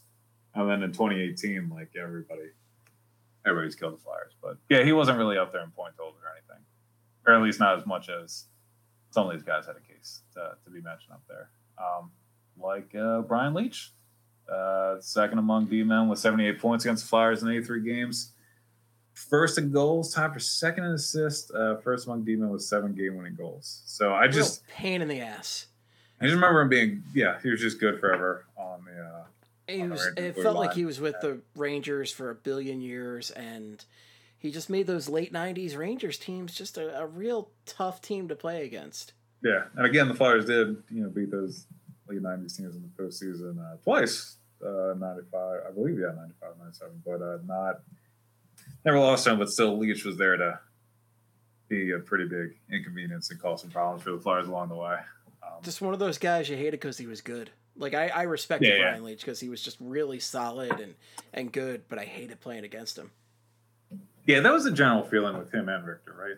Like, it was just kind of like... Yeah, well, Flower Town's Mike Richter. Yeah. Yeah, that was exactly like Richter, solid player, tough to play against. Didn't like playing against a local guy either. It's like if you threw, I would say Mike Trout in it, but he wasn't Mike Trout level. Mike Richter was very good and great American goalie, but, he wasn't, I don't even know if he's quite Lundqvist, but he was always like really good. I don't know if he was ever one of the best, like, especially in the era he played with Brodeur, Hasek and all them. Not that those are names coming up soon or anything, but it's yeah. It's solid, good players. You did not like playing against Messier, one of the great two-way centers. Just pain in the butt Rangers team. Yeah, real fucking annoying Rangers team. And then a guy who is somewhat the Marian Hossa of defensemen, Zdeno Chara. He's been playing for 84 years. He's the tallest hockey player ever, and I'm tired of playing against him. Please retire. Yeah. Well, the thing is when you're, a 7'14" giraffe and you helped create hockey, you're going to eventually play the Flyers at some point in the postseason. You've been around. Like the Stanley Cup is modeled off him because it's just the tallest trophy. Yeah, he got tired after practice one day and wanted to make something to drink water out of, a lake nearby. And somebody was like, you know what, that looks pretty cool. Why don't you start your own fucking hockey league and then hand that out to everybody? And that's how, a lot of people don't know that's how hockey started, but that's, if you look at the record books, it's all there. So you just got to dig a little deeper. But anyway, Chara tied for 15th with 10 points in 22 playoff games against the Flyers. Tied for seventh most playoff games against Philly with 22. Actually, speaking of Letang, there you go. So Letang's played the seventh most playoff games against the Flyers as a defenseman and hasn't really been going off. But those 22 games came in the 2002-2003 series against the Senators, both of which the Flyers lost. 2010 Eastern Conference semifinals, which is maybe, arguably one of the best Flyer series in history because they came back from an 0-3 deficit, but they were down 0-3 in that series. And then 2011, they got swept. So the teams Chara's been on have kind of just rolled over the Flyers in the postseason, except for the one time the Flyers pulled off one of the greatest comebacks in the history of hockey. So, and in 2002, 2003, he wasn't just on the roster. He was on the top pair with Wade Redden, and had the second most average ice time in 2002 and the most ice time in 2003. He also had 2 goals in Bruins Game 3, 5-1 win in 2011, and a goal in Game 1 of the Senators win in 2003. So, and as we all know, Wade Redden is always the right choice when it's between Redden or Chara. Yeah, if you had to pick one, the deal. They got it right. Got it right. Definitely got it right. Good call. I'm so tired of playing against Chara. Please stop. The only thing I wanted to mention with Chara, besides just being a pain in the ass to play against and being insanely tall, how funny that picture is if you've never seen the picture of him in the Rooster amusement park ride where his legs don't fit. And it's just please look that up because it is so friggin' funny. Yeah, he's great though. He's a great player. It's hard to hate him too much. It's just I don't want to play against him anymore. I don't hate him, but I don't want to play against him. The thing is, I think he's just going to keep going. The dude apparently is just one of those fitness freak guys. He could be. Is he going to beat out Gordie Howe at this point? He's going to be playing until he's 60. He could. He does. Everything I read about it does take it very seriously and conditions very well. So I will say though, to that extent, I think the Flyers have one of those types of guys in Ivan Provorov. So hopefully we get, he's a guy that trains 10 hours a day. If Ivan Provorov's our Russian machine that never breaks and plays 30 years with the Flyers, I'm all for it. I would love if Bruins fans are complaining about Ivan Provorov in this regard 10 years from now or 20 years from now, 2040, Provorov's still on the blue line. Bruins fans are bitch about him and Travis Konecny Jr. and shit. And just still Travis Konecny's gonna have a son who takes his place on the team by then, and he's gonna be Provorov, graybeard and all, is just manning the blue line, still playing he's older, still pumping out 17 minutes a night. Guy's a fucking workhorse, dude. He's there's no stopping him. You'll see, it's gonna happen.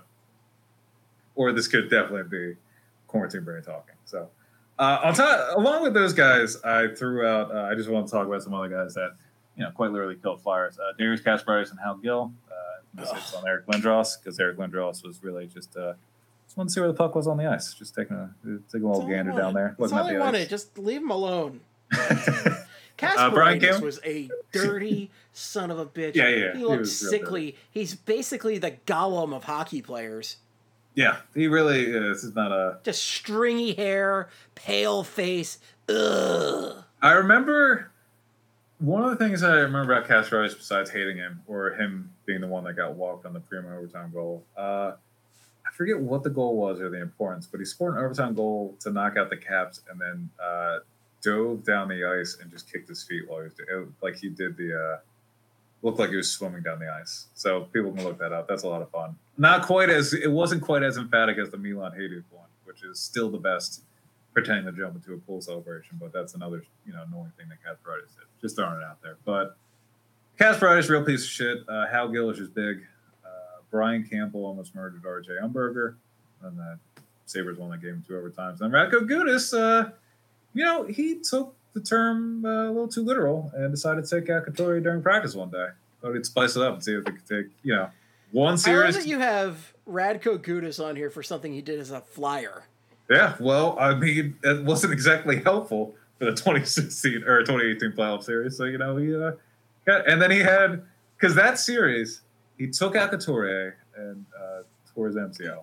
Then he had like the worst third period. And then the worst third period. That collapse against the Penguins. Had just decided, he was like, you know what? I guess they're still going to try with Couturier, so let me just see how the Penguins feel about that. He basically curled up into a ball and was just like, oh, just score. Yeah. It's fine. Yeah, so that's there's the defenseman on the Flyers. Killer.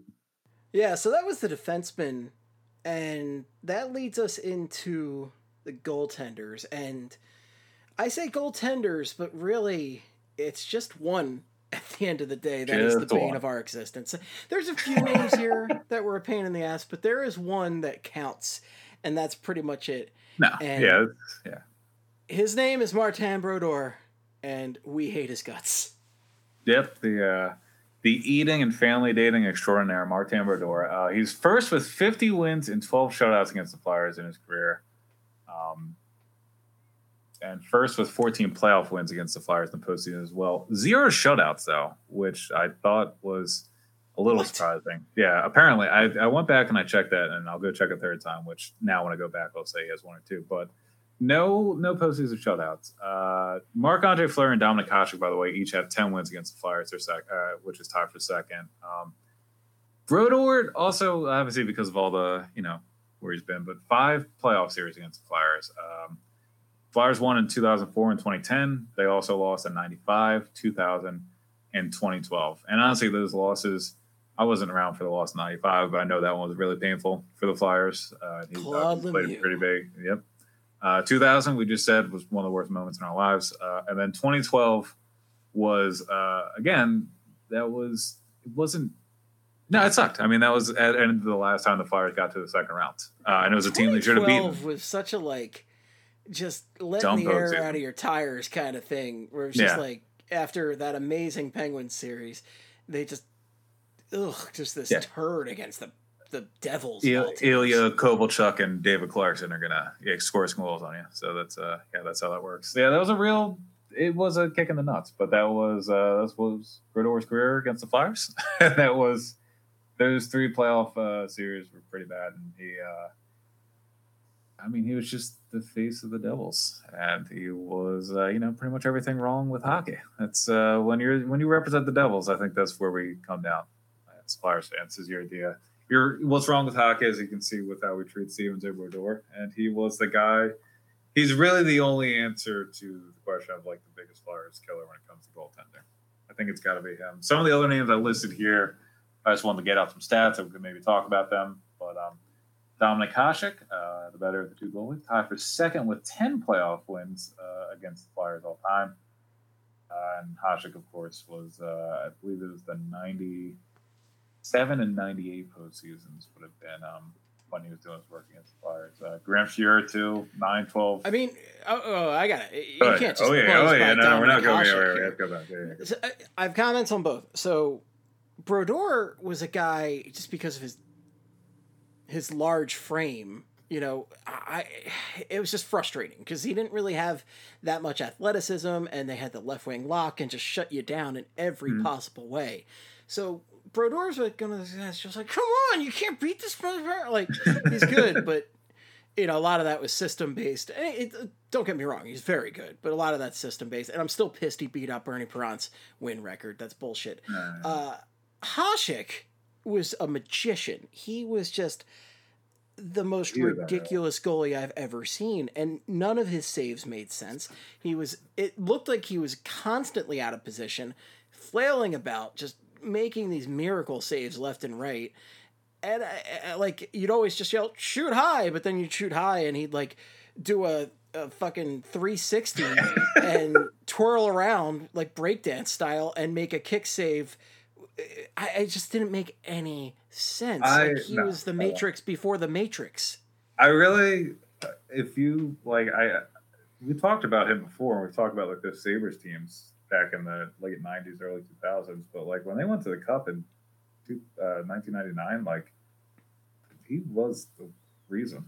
And like he was that team. He just did insane things out on the ice, like you were saying. And the thing I just remember was, do you remember that MasterCard commercial? I think it was MasterCard. And it was like, because they used to do, it was either them or Visa, the whatever the last thing was, and then priceless, right? Like they would list like 3 or 4 things and tell you how much. And it was like, getting to see your favorite team live, priceless. I forget what company that was now. But they had one for, I believe they had one for Hasek, and it was like having a slinky, like they showed all these saves with Hasek, and then it was like having a slinky for his spine, priceless. And like the last one was just Hasek leaning over his back to block a shot. And that's the kind of, like, I thought about that commercial whenever I hear Hasek now, because it's just like this ridiculous string of, yeah, I can hear you looking for it. I forget who the company is now, but it was definitely like, it was just a commercial that always stuck with me whenever I'd see it. And that was, I'm looking up the commercial, but whatchamacallit, it's his, and the thing about Hasek is like he's got all those. It was MasterCard, by the way. It was MasterCard. Okay, it was MasterCard. But you know what's funny about Hasek is his most memorable save might be a shootout save. Do you know the one I'm talking about? Well, no. Oh, so I can't believe you don't know this save.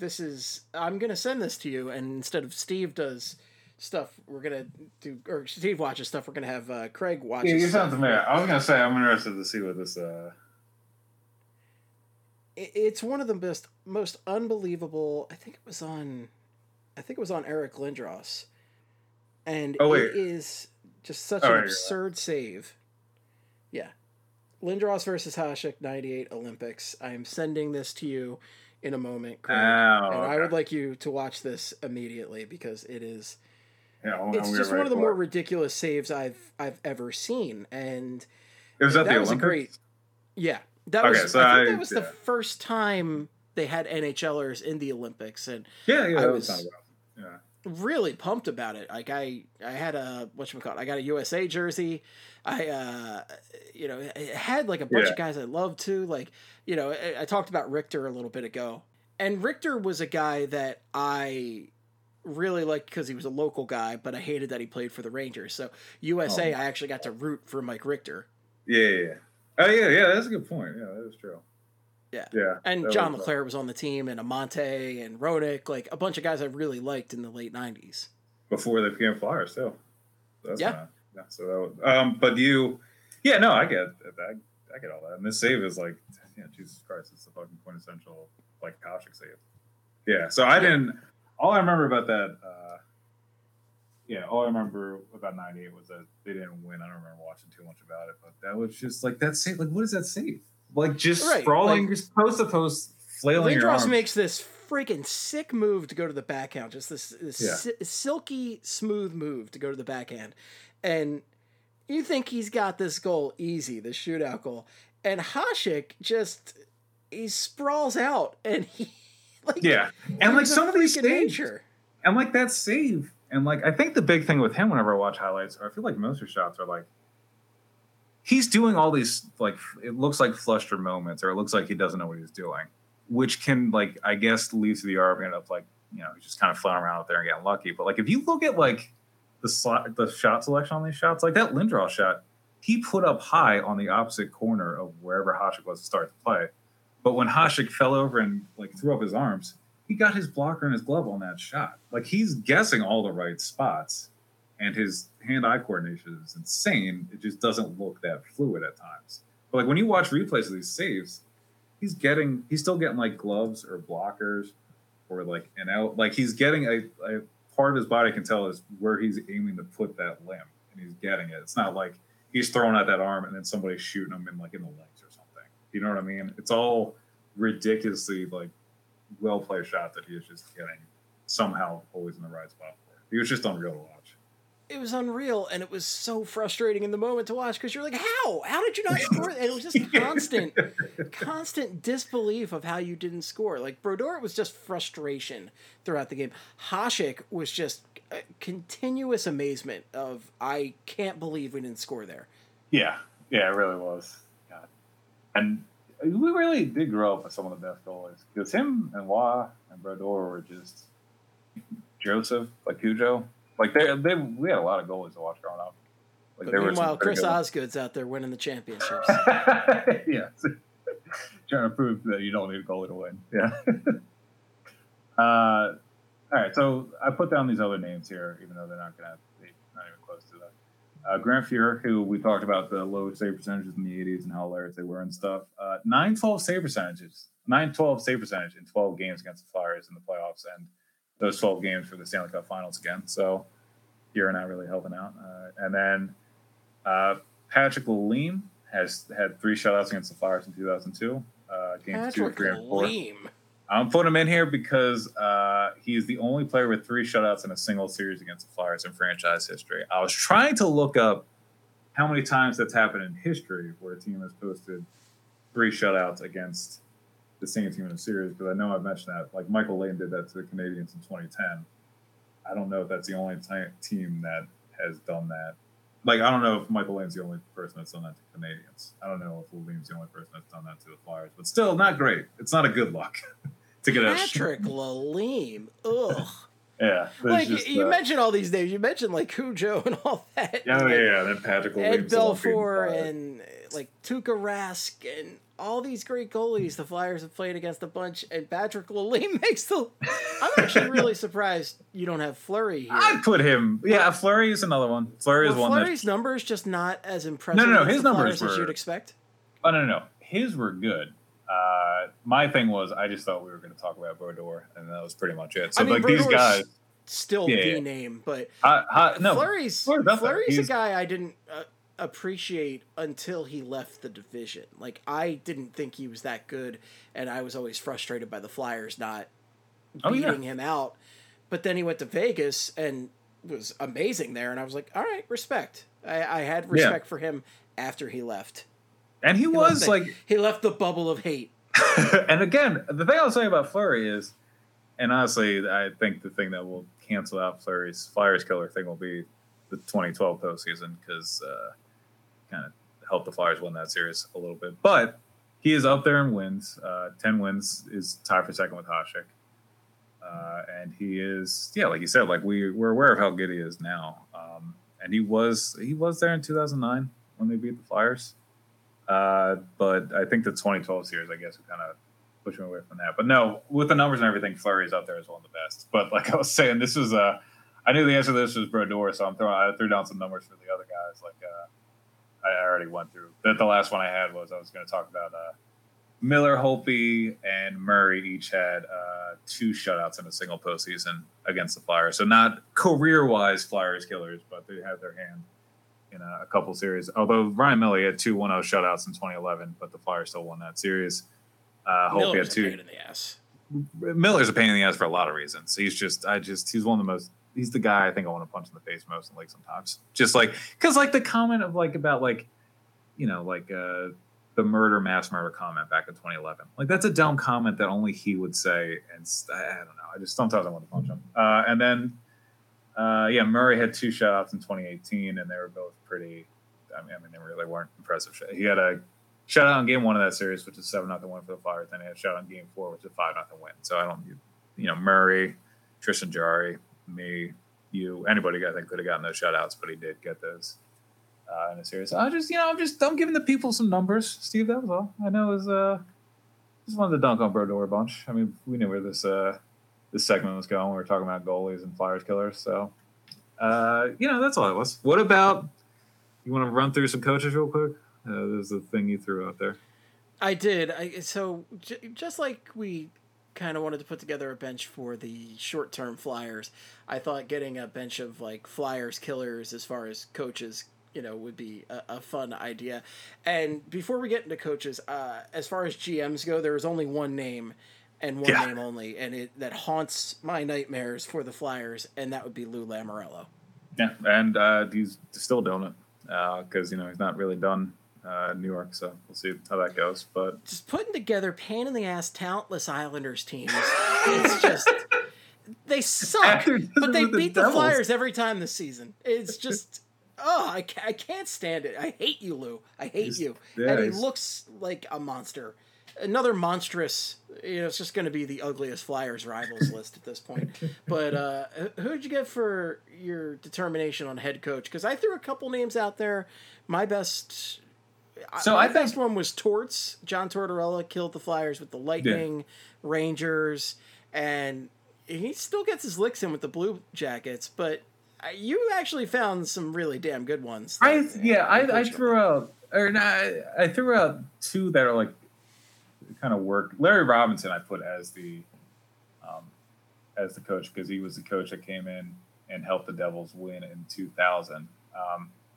And that was I wanted to make him the coach because he was the guy that, like we were saying before, he kept the Flyers from winning another cup in the 70s and pretty much just like, physically took them over a couple times and then proceeded to be part of the 3-1 collapse against the against the Devils in 2000 and leads them to a cup. So that was my option as like a Flyers killer coach. Him, Jacques Martin, he was the Senators coach, and they won in 2002 and 2003. And then I also threw out the option of Glenn Sather, who was the head coach of the Oilers in 85 and 87, and then was the Rangers GM from 2000 to 2015. So maybe not, was the GM when the Flyers got eliminated in 2014 too. So I was kind of looking at the only real coach there for just coaching standards would have been Jacques Martin, but I don't think him taking out the Flyers with the Senators in 2 series like 20 years ago is really like the main thing that should decide this. So I'm leaning Tortorella's a pretty good one. I mean, I hate Tortorella mainly because of his pass against the Flyers in 2004. And Larry Robinson, I think Larry Robinson would be my choice after that too, because I think Larry Robinson's a guy. Because he's that 2000 run was just damn, and he was the guy that was there for that. So that'd be our team. That is who we put together here. All facets of it: players, bench, everything. Mascot? Who's the? Is it the New Jersey Devils mascot too? it's got to be. It's just a devil, right? Or Bailey, we could do with. I don't know. Yeah, Devils mascot. We'll go. I was going to say with mascots, I would hate the Flyers. Mascot. Oh yeah, that could be it. Yeah, we'll go. Stupid penguin. Yeah, we'll go with that guy. Come on. Yeah, no. Yeah, screw that penguin. Get out of here. Come on. I'm ready to, let's wrap it up here. That's plenty of podcast for you folks. That's a lot of podcasts. Yeah. That's a lot of podcasts while you're sitting there doing your work from home and listening to Fly Purple Under Quarantine. But that's your Flyers Killers team. These guys we love to hate. Well, really, we'd actually love to not even have to hate them because they wouldn't be destroying the Flyers every chance. But that's your team. Yeah. And if you have any feedback for us on the Flyers Killers team, and maybe we missed a big name, maybe there's somebody that you particularly dislike that you wanted to mention, reach out to us on twitter.com.org.edu.ca. You can reach Craig at sportsarbad. So I am doing this Best Goal Against Every Team series. I did the Western Conference these first 2 days. Atlantic Division will be out tomorrow, and then the Metro on Thursday with an article on Friday talking more about Rick McLeish's goal in 1974 to win the first cup. And then also I'm going to be doing some of these. It is rivalry weeks at SB Nation this week and next week while we're doing the Flyers Killers team this week. And then we are going to, on the website, just do a why we hate this team for every team. And I am doing the Leafs, Canadians, and Lightning. And also, I saw on the sheet that I think the Sabres are still up for grabs, which I might also grab, but I don't know I don't want to grab that now before I start, writing these other ones and miss out on. So I want to get at least 3 of them done, maybe 4 for next week, so I can dump on all these teams. It's going to be embed the video of the Barnaby Lindros fight and call it a day. Yeah, it's just Barnaby's stupid ass smile and like that old Sabres jersey, and that's all the article is. It's just me copying and pasting that. So all that's going on. The fact that they never traded Satan to the Devils is just devastating. I am going to go ahead and tweet us though if you feel like we missed any names here of guys that have kind of, and I'm sure we have. I went for the biggest overarching guys for franchise history, but there have been guys. I want to talk about Fedotenko too, which so I think he did have 6 goals against the Flyers in 2004. I think we've been here for a minute. We kept talking about guys that just went off on one series to take them out. But, this could be a 12-hour podcast, honestly. I mean, if there's one thing that we could say about Flyers fans, that we hate a lot of people. Yeah, exactly. And I don't think people would. I don't know if you should say the idea of us doing a 12-hour podcast. We're getting the dire times, and during normal times, Steve, people are looking for like 4-hour, 5-hour podcasts too. So I don't know. I don't know. Still got. Yeah, I can't. I have to edit this stuff. I can't do that. Yeah.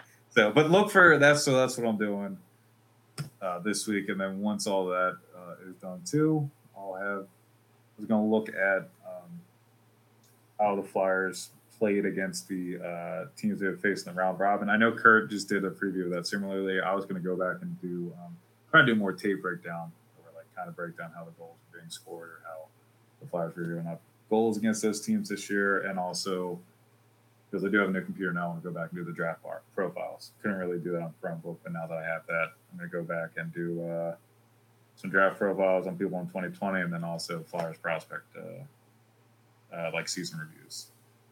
So look out for all that to be going on like in the next couple of weeks. So all that's happening. Get ready. So yeah, that's what I get. That's everything, Steve. Brace yourself. Craig is coming. Brace yourself. Brace yourself. Forsyth is coming. Brace yourself. Blues. Canucks now. From the St. Louis Arch to the Canucks. I can't come up with anything because who cares? Red Wings. Thrashers. In a minute. Not right now. Just in a minute. Just wait a second. Oh, those poor Red Wings. Poor Red Wings. All right. Well, Craig, if sports are bad, you can reach me at Flyperbole or at Esteban. But for your hockey needs, please make it Flyperbole. Follow BSH Radio. Follow Broad Street Hockey. All of that great places to. I can't talk anymore. I've been talking for too long. We've been talking for a minute. I'm done. All those great places to follow us. Subscribe, rate, blah, blah, blah. Folks, thanks so much for listening. Stay safe out there. Wear a damn mask. Please wear a damn mask. Yeah. And until next time, good night and good hockey.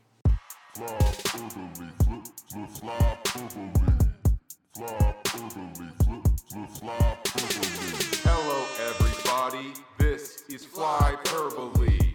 It is a podcast about hockey, mostly the Flyers, but also other hockey things, like other hockey teams that play the sport of hockey. Steve, but not Steve Hartnell, and Craig, but not Craig Berube. No, this isn't all those hockey guys. These are the guys who watch the hockey sport. Yeah!